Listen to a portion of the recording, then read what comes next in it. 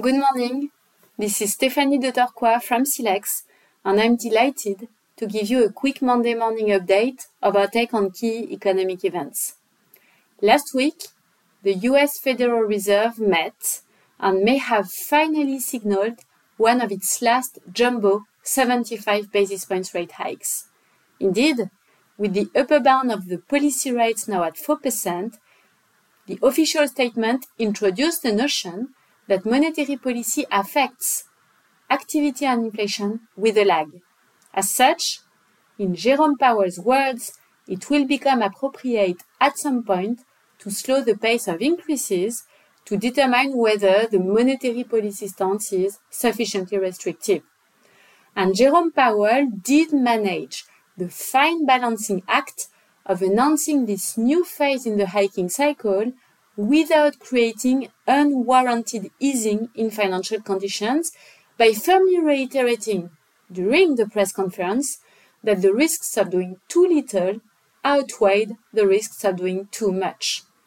As such, the Fed will soon turn to 50 bips and ultimately 25 bips clips, probably until 5.1, 5.2% by end of Q1, early Q2 2023, before pausing to let the economy cool under the weight of highly restrictive monetary conditions. In this context, the October labor market report that we got the following day continued to show resiliency and tightness, with 261,000 jobs created on the month, topping expectations for a below 200,000 number. Yet, this is the lowest monthly jobs creation number since December 2020, with an overall downward trend since end 2021. Moreover, the unemployment rate ticked up from 3.5 to 3.7%, and annual growth in hourly earnings softened from 5 to 4.7%. So overall, this report is likely not going to sway the Fed in either direction for the next meeting mid-December, with the two inflation data points and additional job report before this meeting crucial. Allocation-wise, we continue to advocate for cautiousness. Bond markets are now fully in line with Fed's communication, and this tends to show that most of the upcoming hikes are priced by rates, which is why we believe an overweight quality fixed income is appropriate. Meanwhile, on the equity front, global earnings do not integrate enough recession risks in our view.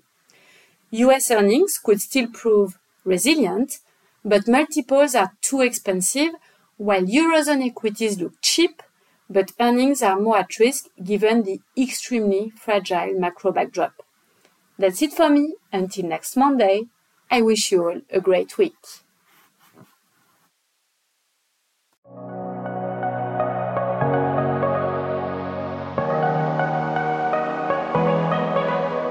This audio document is intended for information purposes only, and its content has no contractual value.